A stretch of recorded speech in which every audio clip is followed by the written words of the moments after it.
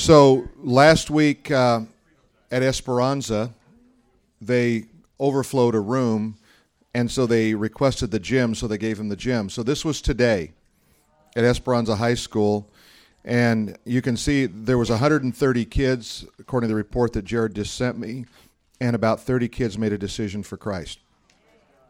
So amen. Isn't that great? Whitney, you were there, right?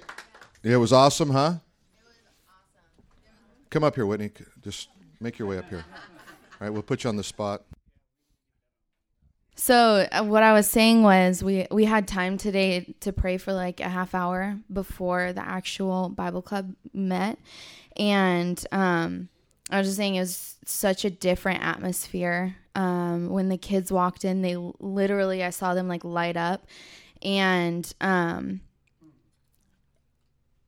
there was a difference when Jared started talking and he went through a prayer of salvation.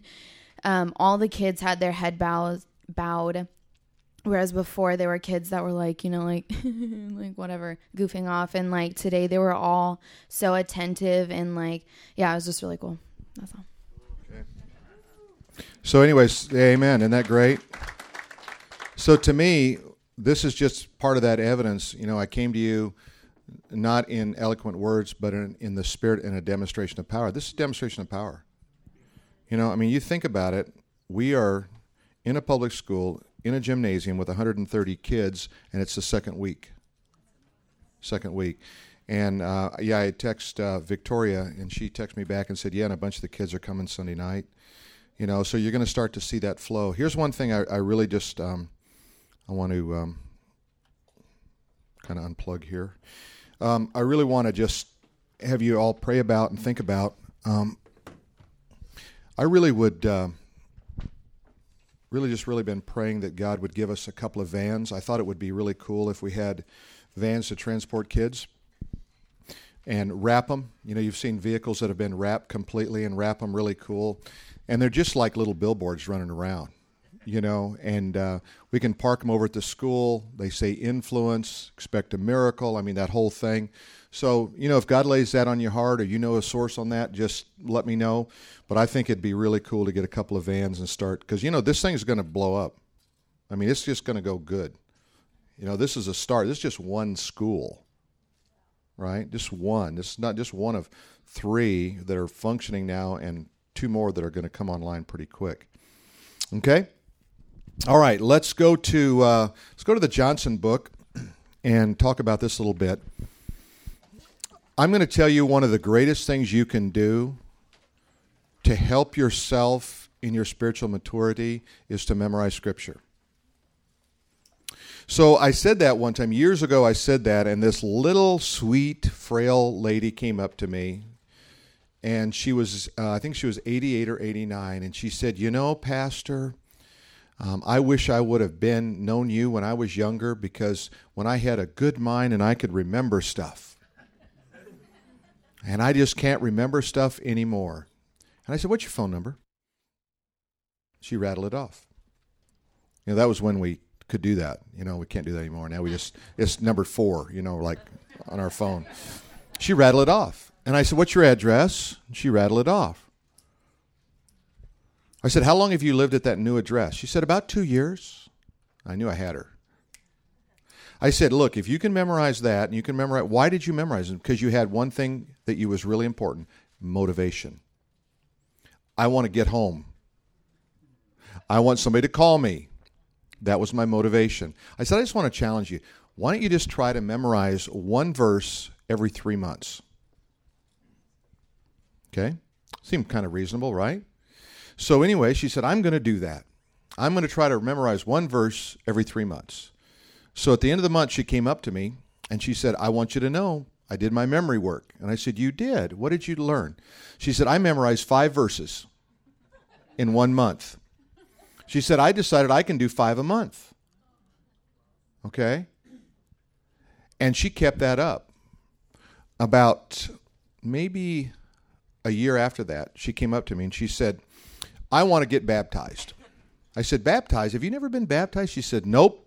I want to get baptized. So I baptized her, and when it was all over, she came up to me. She said, I want you to know that I haven't been in a swimming pool or a bathtub since I was 14 years old when I almost drowned in a lake. And I've been afraid of a body of water. I said, why didn't you tell me? She said, because I figured if Jesus could take me to heaven and get me out of hell, he could certainly get me out of that baptistry.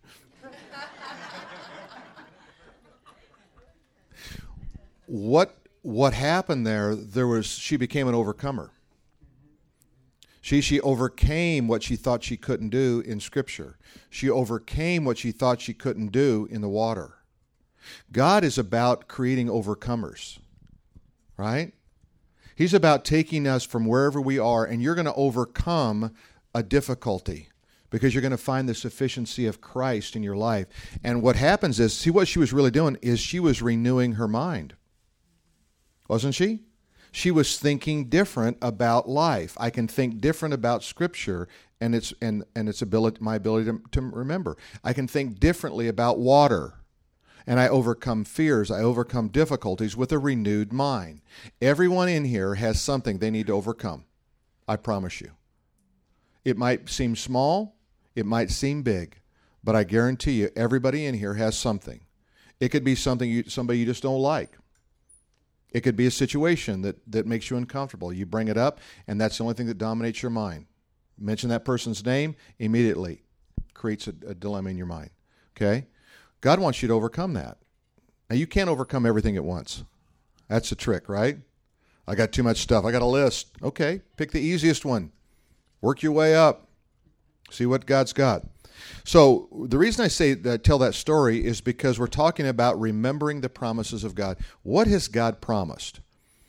You know, someone's taken and putting together, there's probably multiple versions of it, but all the promises of the Bible. And you just read them, and they're like little promises. And you read them and go, that doesn't sound like a promise. No, it's because God hadn't speak to you about that being a promise. But it's amazing. God has promised a lot of things. He's promised you salvation. That's a promise, right? He's promised he would return. That's a promise, isn't it? So when you lock into promises, what do? They give you strength and stability for your days. They allow you to kind of lock down. And so if you'll notice there on the second new paragraph on page 113, it's easy for our minds to stray into natural thinking only, and for our faith to erode so subtly that we don't even notice it's happening. We become natural thinkers. It's easy, isn't it? Easy to do that. So how do we do that? We have to constantly be on guard. We have to constantly be renewing that mind, because our mind is going to go back into the lowest common denominator. Fear, natural, my ability, my resources, my strength. And when that happens, you just got to go, no, God, you promised, this is your deal. I'd say this to God all the time. I'm sure he's tired of it. I say, God, this is your deal. You got me into this mess. You got to get me out of this mess. Really? And I'm talking about relationship. I'm a Christian, and I'm trying to live by these promises, and I'm going to just act as if they're so. And if they're not, it's your deal. It's your problem, God. I'm putting you on the spot. They said of D.L. Moody, if you've never heard of this name, he was a kind of a famous preacher from Chicago. They said his prayers were so bold that almost sounded like he was scolding God, because he would take the promises of God and say, God, you said it. God likes that. Last night I spoke to the women. That was a real experience. All women in a room. I was the only guy. I was like a lion in a den of Daniels. And but I said this: God is an investor. He's not a saver. He's an investor. There's a difference. A saver says, whatever I got left, I'll put it in the bank. It's in my budget, I put in there. No, investor, I'm going to put in there, I'm going to take a risk. God is an investor. He took a risk. He put a deposit down, the Holy Spirit, in you, that he might reap great results. Think about all the parables. It's all about investing. Guy goes out, plants a bunch of seed, right? Only 25% of that seed brings forth fruit. But when it brings forth fruit, it's more than what he had when he planted. One time I was preaching a sermon called Corn, And I got an ear of corn. I went down to the grocery store, bought 2 or 3 ears of corn, and came home and I counted them. Now, that's not easy. I found if you want to do it, you get a felt tip marker. You got to know where you started because it all looks the same, right? So I'm counting it, and I figured out that it was anywhere between 800 and 1,000 kernels on an ear. And most corn has 2, and some have 3 stalks. So I put 1 grain in the ground, and I'm going to get the worst kind of response I'm going to get, if it's healthy, is 1,600 to 1. I could get up to 3,000 to 1 return. And that's why the Bible says, don't eat your seed, plant it. Risk. See, God's an investor. And so when he invests in us, he knows he's going to get 1,000, 2,000, 3,000 return from you. That's why, remember the dude, he comes back and he gives one guy 5, he gives one guy 2, and he gives one guy 1. You know, and the guy with the 1, what does he do? First thing he does, he's a saver. He goes out, he digs up the ground, he puts it in there. You know, I'm not going to, man, my master is a tough dude. He is not going to like it if I lose this money. I'm going to save it, and I'm going to give it back to him. Other guy goes out with 2, he makes 2 more. Guy with 5, he makes 5 more, right? Comes back, the master comes in, he's calling them all in. He's the guy with 5, he comes in, he goes, how'd you do? 5 more. Good investment. I like that. It was risky. It had to be high risk, right? You could lose it all. You had the most, and you could lose it all. Guy with 2, how'd you do? Doubled it. Hey, good. Brings in the guy with 1. Now, this is where it really gets good. Brings the guy with 1, how'd you do? He said, I know who you are. See, he didn't know the character of God. That's what the first lesson of that parable is about. I know you're a hard man. You reap where you do not sow. No, I don't. I only reap where I sow. It's a spiritual law of the kingdom. He didn't even know the laws of the kingdom.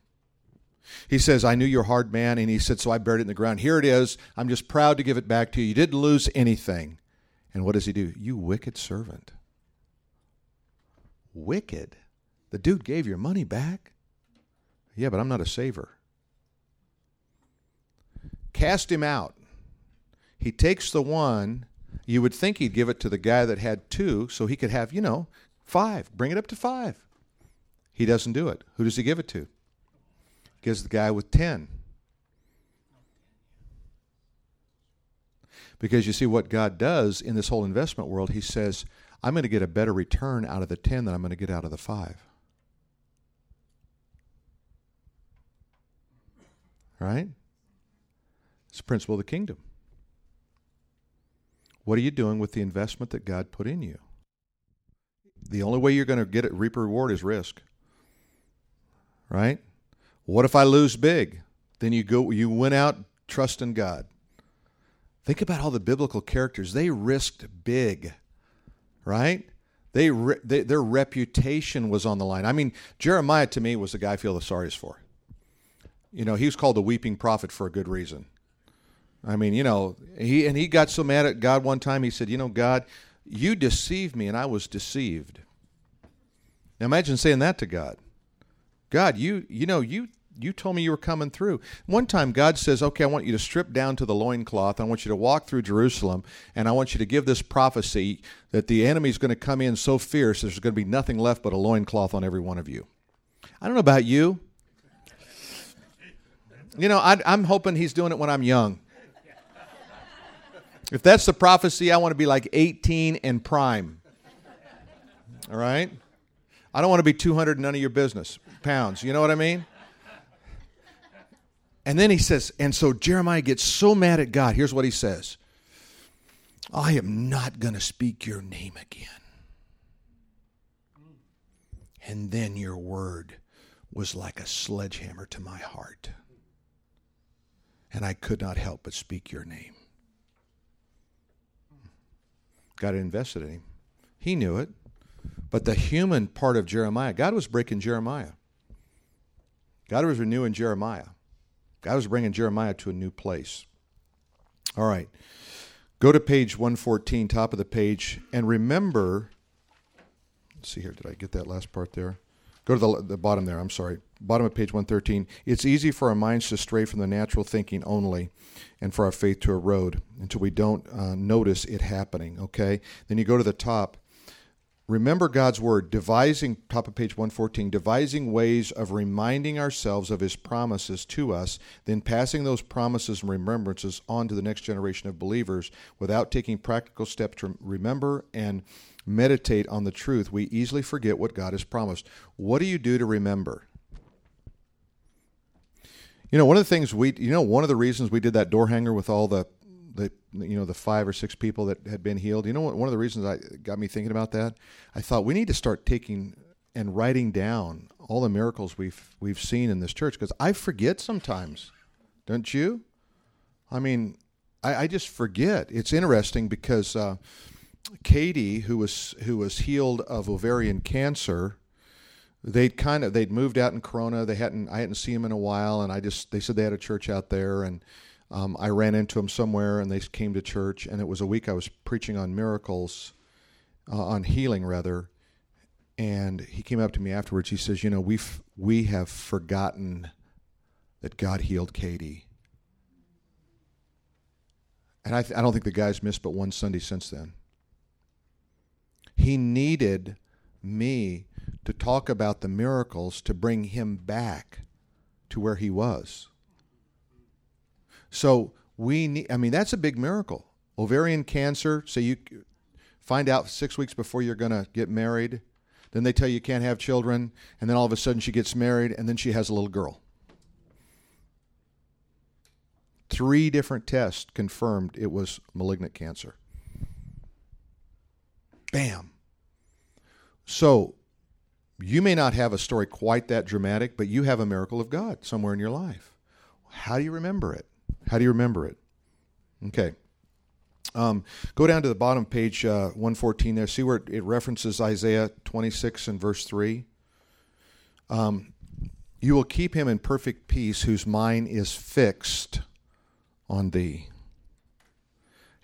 My peace goes away when I stop thinking about Jesus. How about yours? I gotta find ways to fix my memory on Jesus. I got to stay fixed on Jesus, because I'm not in perfect peace then. There's a passage in Philippians 4. You know this one? It says, finally, brethren, whatsoever things are good and lovely and pure and right, think on these things. Remember that? The next one, and the peace of God, which surpasses all comprehension, will guard your heart and your mind in Christ Jesus. He used the word guard there for a Roman garrison. God will establish a Roman garrison to protect your mind. So, but you got to do what? Here's my part, to renew in my mind. I've got to, finally, brethren, whatsoever things are good, lovely, pure, right, good report, worthy of praise, think on these things. When I don't think on these things, what happens to my mind? I think about all that can go wrong. My mind's not fixed. It's not fixed on that. It's fixed on something else. You ever fixed your mind on worry? How you doing, man? I'm just so worried. I don't know what I'm going to do. Man, things are bad and getting worse, right? Kind of like I said the other day, 2 bad things happened to me, and then tell a guy, and he says, bad things come in threes. Get out of here. Get out of here, You kidding me? I don't need to hear that. But I've got to do something to do that. So what I do is I use this Philippians, and this is a filter. I call it the Philippians 4 filter. Have you ever had a filter and you pour something through it and it catches whatever's there, right? Okay. So what you're going to do is you're going to say, I'm going to pour my thoughts through Philippians 4. I'm going to ask myself, is this thought good? Is it a good thought? Then you can keep going with it. Okay, but we're not done yet. Is it true? Seems true. No, is it true? Is it lovely? Worthy of praise? Will it give a good report? If I fail on any one of those, I have to stop thinking about that and think about something else. Your mind won't work in a vacuum, so what you have to do is you have to fill it. I'm just not going to think about it. That's all you will think about. You have to start putting your mind, now, where do you put it? You put it on the things that are good. What do I know in my life that's good and lovely and pure and right and worthy of praise? And I let my mind go there. It's kind of like that old saying, don't think about a pink elephant. How many of you got one in your head right now, right? Don't think how about that little jingle that comes on, and it's a stupid little song you can't get out of your head, and the only way you can really get even is to inflict your friend with it. Hey, I was listening to this little jingle, I'd sing a little jingle, and now they got the jingle in their head too, right? Okay. Our minds work that way. Okay, so you want to fix yourself on the right thing. Now I thought this was really good. Bottom page 14, it begins with the word because. It's the last 3 words. If we look at it long enough, it will gain our trust. Pretty soon we'll begin praying out of fear, and eventually we quit praying and start looking for sympathy. When you're looking for sympathy, you're not praying. You're not trusting. Oh, yes, I am. Really? Really? I've given this to God. Yeah, but you snuck back and got it off the altar. Okay. The Old Testament, they had the brazen altar, and what they would do is it had hooks on it. There's like cool pictures. If you have a cool Bible, with all those extra pictures and stuff in the back, right? It's got like pictures of the Old Testament tabernacle and all that, and you see that brazen altar, and there's these they're flesh hooks. So they would kill this animal, and then they would put it on the brazen altar, and they would hook it into these flesh hooks because they didn't want it to slide off. Like this skinned deer is like slippery, right? Or whatever it is, right? This bull is slippery. So we don't want it to slip off and miss out on the sacrifice. So they would hook it on this flesh hooks so it would stay there until it was a burnt offering. Compare spiritual things with spiritual things. You have to leave your flesh on the flesh hook until it's an acceptable sacrifice before God. You can't slide off. And it takes something you need hooks to hold yourself down because you want to get out of there. Right? Man, this is painful. I don't want to give that up. Are you kidding me, God? I don't want to die to self. Are you kidding me? I love self. No, keep it there. Let it burn up. Once it's burned up, it's going to be a sweet aroma unto the Lord. And all's going to be good. Just leave it there. Don't sneak in. Steal it off the altar. Start working in sympathy. Next new paragraph. We must get our minds set on spiritual things because as long as we fill our minds with what's happening in the natural, we restrict our effectiveness. We may rise up now and then and score victory with the gift of faith, but we won't have the continual influence of kingdom transformation flowing through us. Are these like good reminder stuff? Okay, take your Bible and let's go to Habakkuk. Habakkuk. There's a book that definitely is seeking. You may find those little prophets. They just don't give us much. That's why God put an index in the front of your Bible. All right? Imagine if you had to find this on a scroll. You got a 20-foot scroll. We're going to unroll it and we're going to find it. We got a whole team in here. Yeah, that's why we have the long table. Get the scroll. Everybody got it? Nobody's got it. Habakkuk. You got it? Habakkuk. Now, let's just go to Habakkuk 1:1 first, and then I'm going to take you to chapter 2, okay? The burden which Habakkuk the prophet saw. Okay, now go to chapter 2. A vision is always birthed out of a burden. Vision is always birthed out of a burden.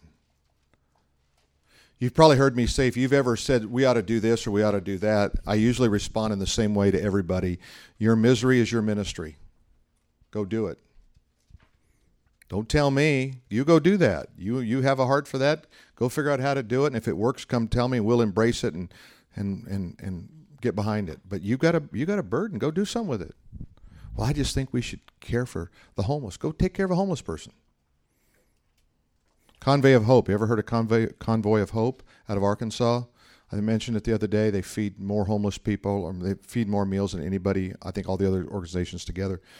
And the guy came out of church, and the preacher was preaching on taking care of somebody who's hungry. And he says, God, I can't take care of all the hungry people. God says, take care of one. Okay.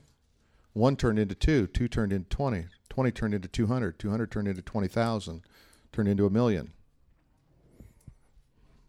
See, it's not hard to get somewhere with your burden if you start.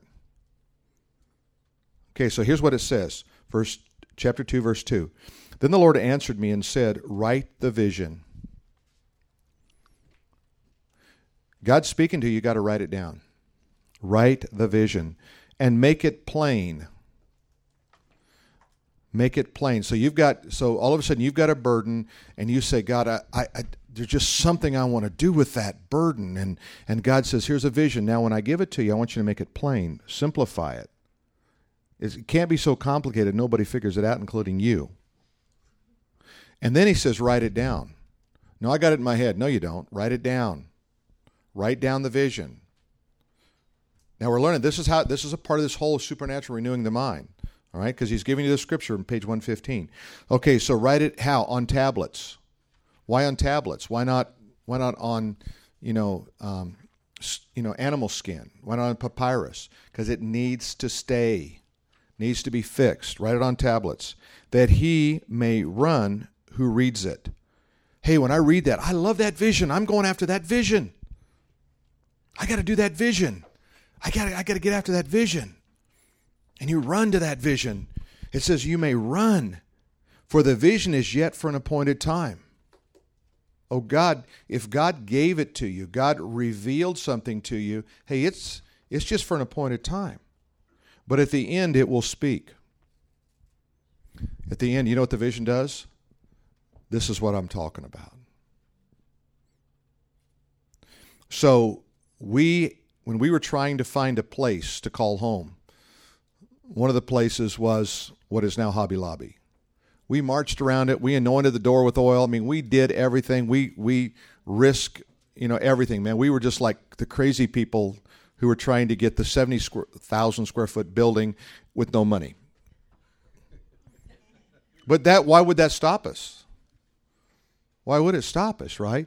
Now, we didn't get it. Did we fail? No, you know why? Because when we got in this, the vision spoke. And I heard it from dozens of people. They said, this is really where we should have been. This is where God wanted us. The vision spoke. That wasn't right. That was going to take too much money. We were going to get all tied up in all the, the association there and all the stuff that were going on. It wasn't going to work. The vision spoke. This is where we needed to be. The vision will speak, and it will not lie. Though it tarries, have you ever noticed how visions always tarry? They're not like drive-thrus. I went through the drive-thru at McDonald's the other day. I love to get the ice cream. Does everybody go to the ice cream? I always go to McDonald's. So we're driving over there, Tammy and I, and she says, I hear Chick-fil-A has good ice cream. I go, I don't think we should risk it. Hey, I'm only getting one cone tonight, and I don't want to, if it's not a good cone and I hear they're more expensive, $1.06 over here at McDonald's, and they're going to be like $2 over there. I know it. She said, no, let's go. So we go over there. She said, get one McDonald's and get one this. No, because then you're going to want the McDonald's. It's going to be better. I guarantee you it's not going to work.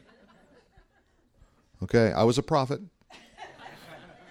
So we go up there and I go, okay, we're going to have 2 cones. They were like $1.78. I'm spending almost $4. Could have got 4 cones over there. One lick, and I'm going, this ain't good. This is not as good. But I'm not saying anything. The vision's going to speak. She goes, this is not as good. I told you to go over there. She said, I told you to go over there and get one of each. I said, I'm not doing that. Then you'd want that. I'd have to eat this bad one. Visions always speak. They always speak. They will not lie. Though they tarry, we're never going back to Chick-fil-A. Chick-fil-A's got great chicken. I'm not getting no chicken McNuggets, but I'll go over to Chick-fil-A and get chicken. I'm not getting ice cream there. Okay. Though it tarries, wait for it. It will surely come. It will not tarry. There's a paradox. It's going to tarry. It will not tarry. It will surely come. In other words, it will come at the right time. You ever tried to speed up the vision God gave you? Sometimes we do it with high-level begging. Right? Just sophisticated sound of begging from God. God, I really need that now. God, I don't know what you're doing. Must be sleeping. God, you showed me. I'm calling it. I'm calling the mark. Does it ever do any good? It just comes when it wants. Kind of like having a baby. Baby gets ready, he'll come. I was a month late. 10 pounds, 24 hours of labor. That's why I'm an only child. I'm said enough of that. Are you kidding me? was already potty trained though when I got out, so it's cool. Page 116, review it. Okay, what do you review? Go back over the promises of God until you can see it. God gives you a promise, review it, go back over it, read it, let it sink in, let it get deep in your soul, you know. And sometimes we have ideas and goals and visions and things that really weren't of God, they were just of us. Just something I wanted to do. There's a lot of goals, a lot of things that I probably thought was God, and I look back on them and I go, it wasn't God, it was Phil. And God just said, yeah, I know. It's kind of like when you try, if you have children, your children, they come up with some goofy idea. Oh, yeah, it sounds cool. And you go back and talk to your wife, go, that's the stupidest idea I ever heard of. Watch this one fail. Because it's not them. It's just not them at all. My son Josh thought he was going to be like a singer-dancer. You ever seen Elaine dance on Seinfeld? My son's not that bad, but almost.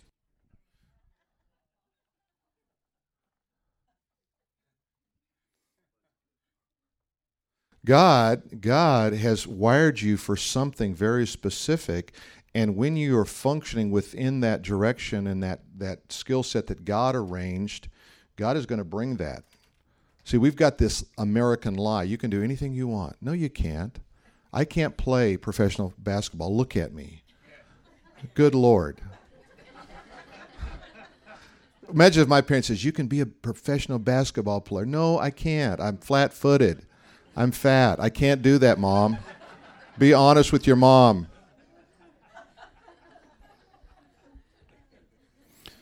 Review it. Okay. Look at Malachi. This is a really cool thing here. Malachi, go to page 117. Page 117.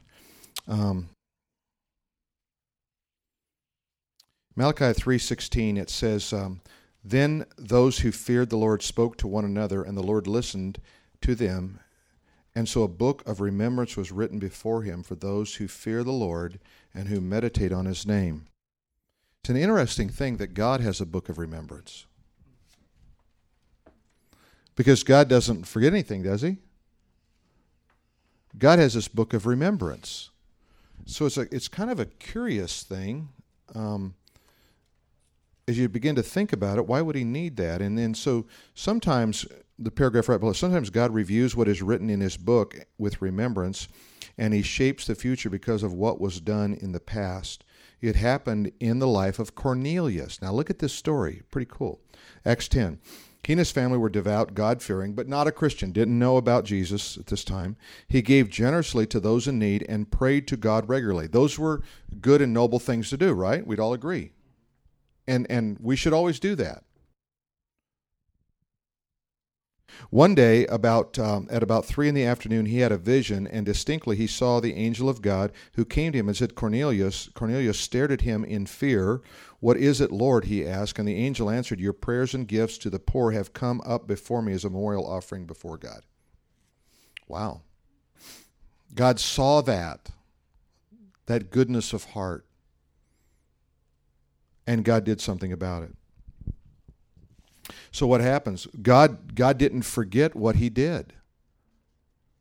Yeah, but he didn't do it in the name of Jesus. No, he did good, and God recognized good. Because how many times in Scripture does God tell us to remember the poor? Plenty is the answer. We don't know. A lot. Why would he do that? Why would Jesus say, the poor you will always have with you? Because we need the poor. We need the poor on planet Earth to calibrate our life properly. If you don't have the poor, you miss out on what's really important. How many times have you had one of those moments where you saw someone who really was super in a bad situation? And what was the first thing that came to your mind?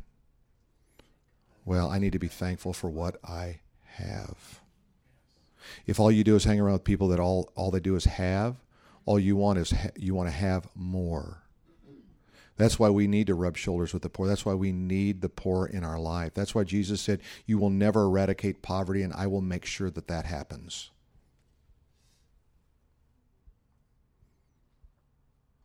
That was what Jesus said. The poor you will always have with you. Not until you figure it out. Not until you get everybody an education and a good job. You're going to have them with you always because you need them. It's a wonderful promise, Bill says here. The promise, the gifts that work of the Lord are never forgotten or overlooked. But sometimes God instructs us to actively remind Him of what we've done. Hey, God, you know I did this, I did that, I did this. God says, you know you did. You're right. It's almost like God blesses our memory.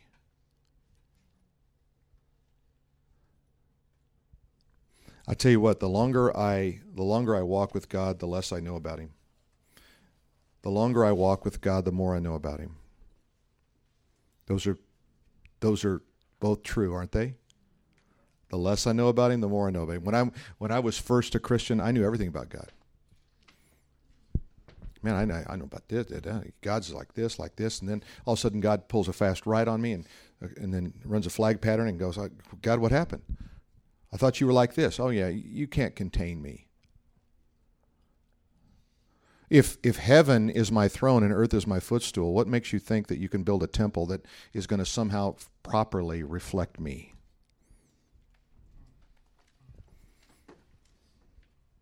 Kind of cool stuff, huh? You know, I love talking about the bigness of God because it puts us in perspective. I love talking about the poor because it puts us in perspective. You ever seen somebody that's asking for money with one of those little cheesy signs and you know it's not legit? You just somehow deep inside, it may be the brand new Michael Jordan tennis shoes he's wearing, but something inside of you goes, this guy's not legit. And you go, I'm not giving that guy anything. He's not legit. Then don't. Sometimes you give it to him. I know he's not legit, but I'm giving to him anyway. Then do. But how do you feel? On which occasion do you feel better? When you give it to him. How about this one? I love this one. I'm not giving to him. He'll probably spend it on alcohol. Well, you do. Spend your dollar on alcohol. Why can't he? He needs to drink more than you do. He's standing on the corner in the hot sun with a little cardboard sign.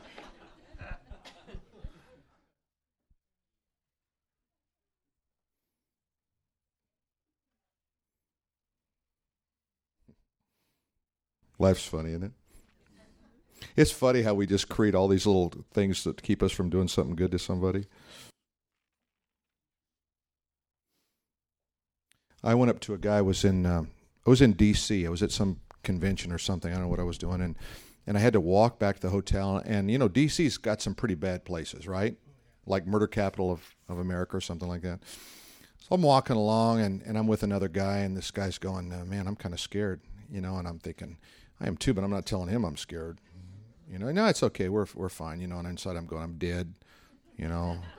I will never see my wife, my children again. You know, we're dead. And I see this guy come walking up to me, and he's like total bum guy, right? I mean, this guy's on the street. You can tell he's on the street. And he says, hey, can I talk to you? And I said, sure. You know, and I stop. My buddy keeps going, man. He leaves me, you know, with the serial killer right there. You know, he's off. And I'm going, yeah, what's going on? And he goes, hey, I know you probably think I'm going to ask you for some money, don't you? Oh, yeah, well, yeah, I do. He reaches in his pocket and hands me a $5 bill. He said, I'm trying to undo the stereotype. He said, just because I don't have good clothes and live on the street doesn't mean I need money from you. I said, I'm not taking your money. He said, please take my money. Okay. You got any more?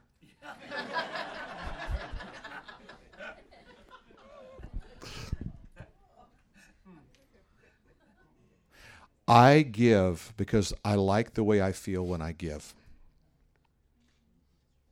That is divine. Because you don't have to be a Christian and you have that same feeling. You get somebody who doesn't know God, when they give, they feel good.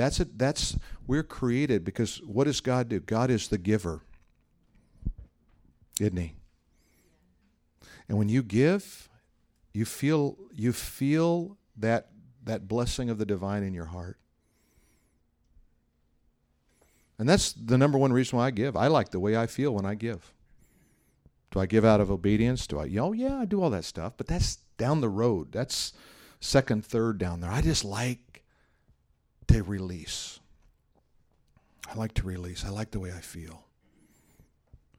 I had a guy that was my worship pastor, and if I've told this story, I apologize, but some stories need to be told over and over again. And every time he came over, he wanted my roll-top desk. He'd look at my roll-top. I love that roll-top desk. It was the first piece of furniture my wife and I bought. Stupid investment, honestly, right? I talked my wife into this. We didn't even have a couch. Can I get the desk? Okay.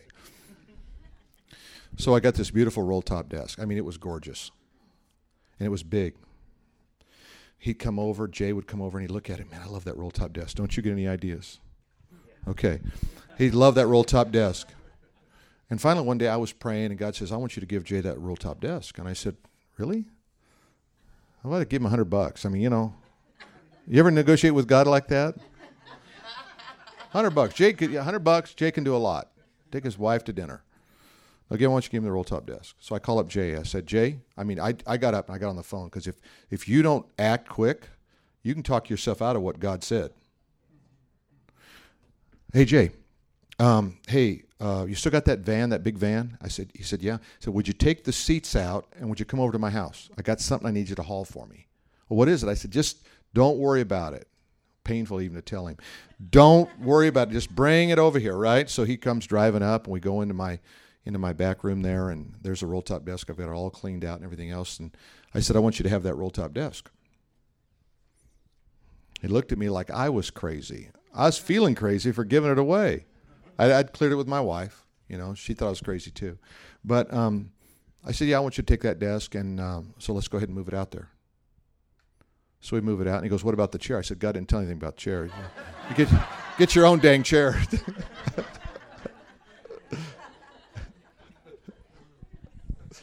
I didn't give him the chair. I'm serious. Got to be obedient to God. Didn't give him a paper clip, gave him nothing. You get the desk out of here. And I never had a moment of regret. Never felt like, man, I missed my desk. Because I like the way I feel when I give. It's divine. Go over to page 119. Kind of starts at the top, Genesis 18. Let's talk about God coming to Sarah. You're going to get pregnant. You're going to be old. You're going to have a baby. Great, right? Be laughing with tears, all right, if that happened. Laughed within herself, saying, after I've grown old, shall I have pleasure, my Lord, being old also?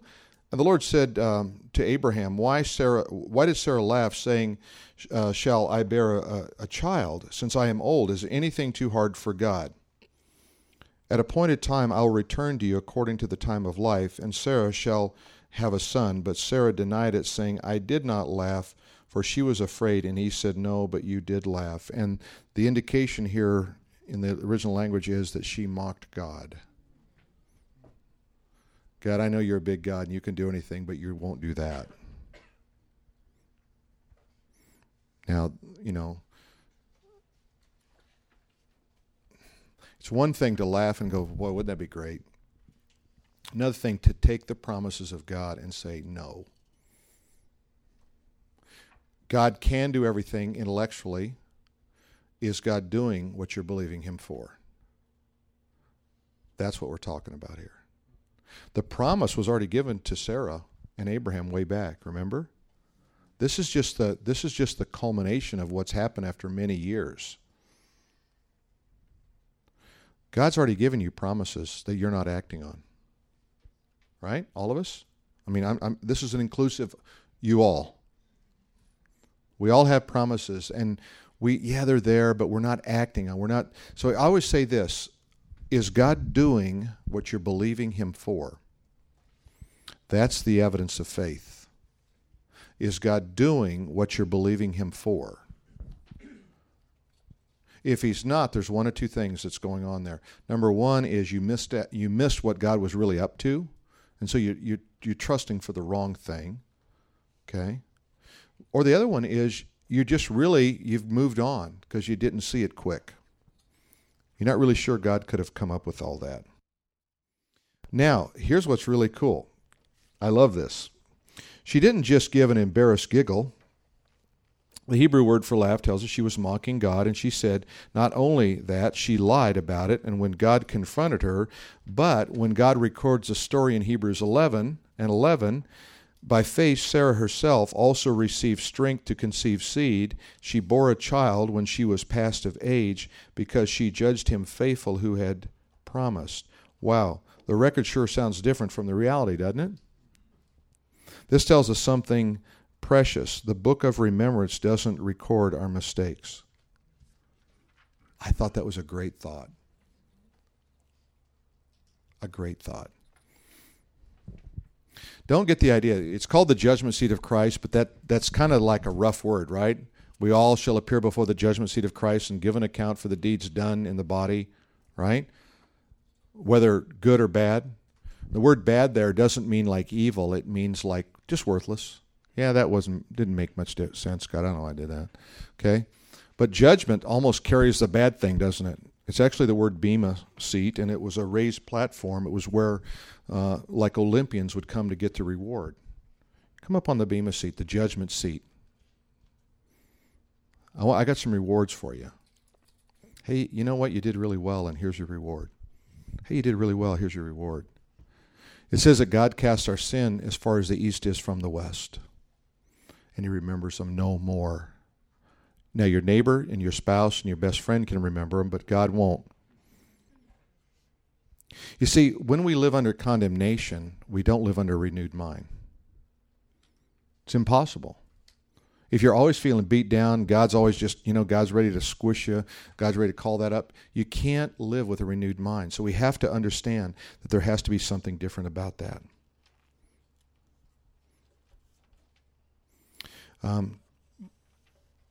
Bottom of the page. But Hebrews 11 is how it's recorded in the book of remembrance. Once the blood has been applied, there is no record of sin anymore. God brags all over heaven about Sarah and does the same about you and me. There's more joy in heaven over one sinner who repents. Think about that. A party at heaven every time somebody gets saved. They didn't get saved because they were good. Anybody here get saved because you were the best and good and always did right? I don't think so. Anybody here get saved because they went to church? Anybody here get saved because they had a Christian parent? No, God doesn't have any grandchildren. He only has children. So you see, it's not about you. It's not about you at salvation. It's not about you later. It's all about Him and the character of God who loves you and just takes pride in you.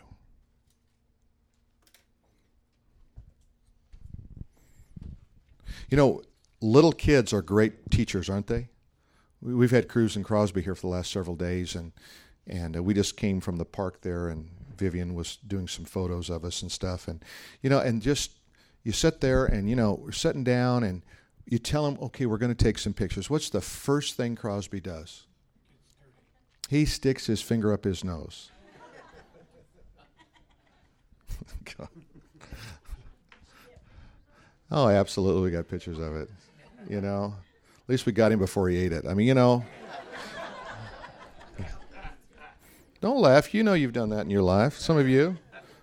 I won't ask for hands, but I know something's going on here, right? I wonder if that, and I looked at it and I just smiled. You know why? It's just where he's coming from. It's who he is. You just love him. You just respect that little childhood innocence. I want you to get that picture of your Heavenly Father every time you stick your finger in your nose. And I don't mean literally, but, you may. What I mean is that God just smiles. He just smiles because he just loves you. You're not mad.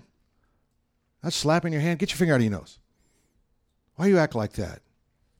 That's not the God that we deal with. We're his child. If he loved us so much, Romans 5, if he loved us while we were sinners, how much more does he love us now as his children? How much more?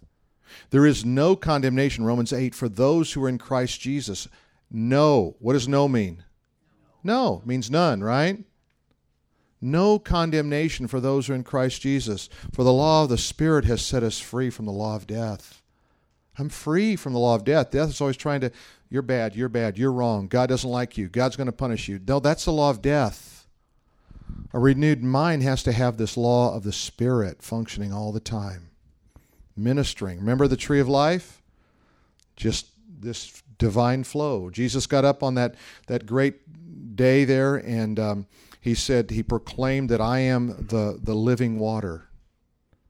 And he said, how many of you want living water? Man, everybody wants living water. And out of your innermost being shall flow rivers of living water. I was preaching that one time, and I got it mixed up, and I said livers of living, whatever the backwards of that is, and everybody laughed, ha ha ha ha, And I'm just trying to get it together. I'm a new preacher here. I'm a young guy, and I tried to say it again, and I said it again, and they laughed so hard. I finally said, "Let's just go home," and we did. We said, "I'm done." Amen. Because nobody could stop laughing. I couldn't restart the engine. Another friend of mine, he was up preaching one time. He was preaching about when Jesus called Peter, and he said Jesus called Peter down by the seashore.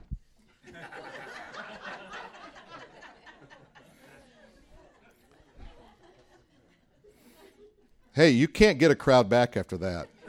They're gone. They're just gone. They're going home. You might as well just send them home. Take the offering. Send them home.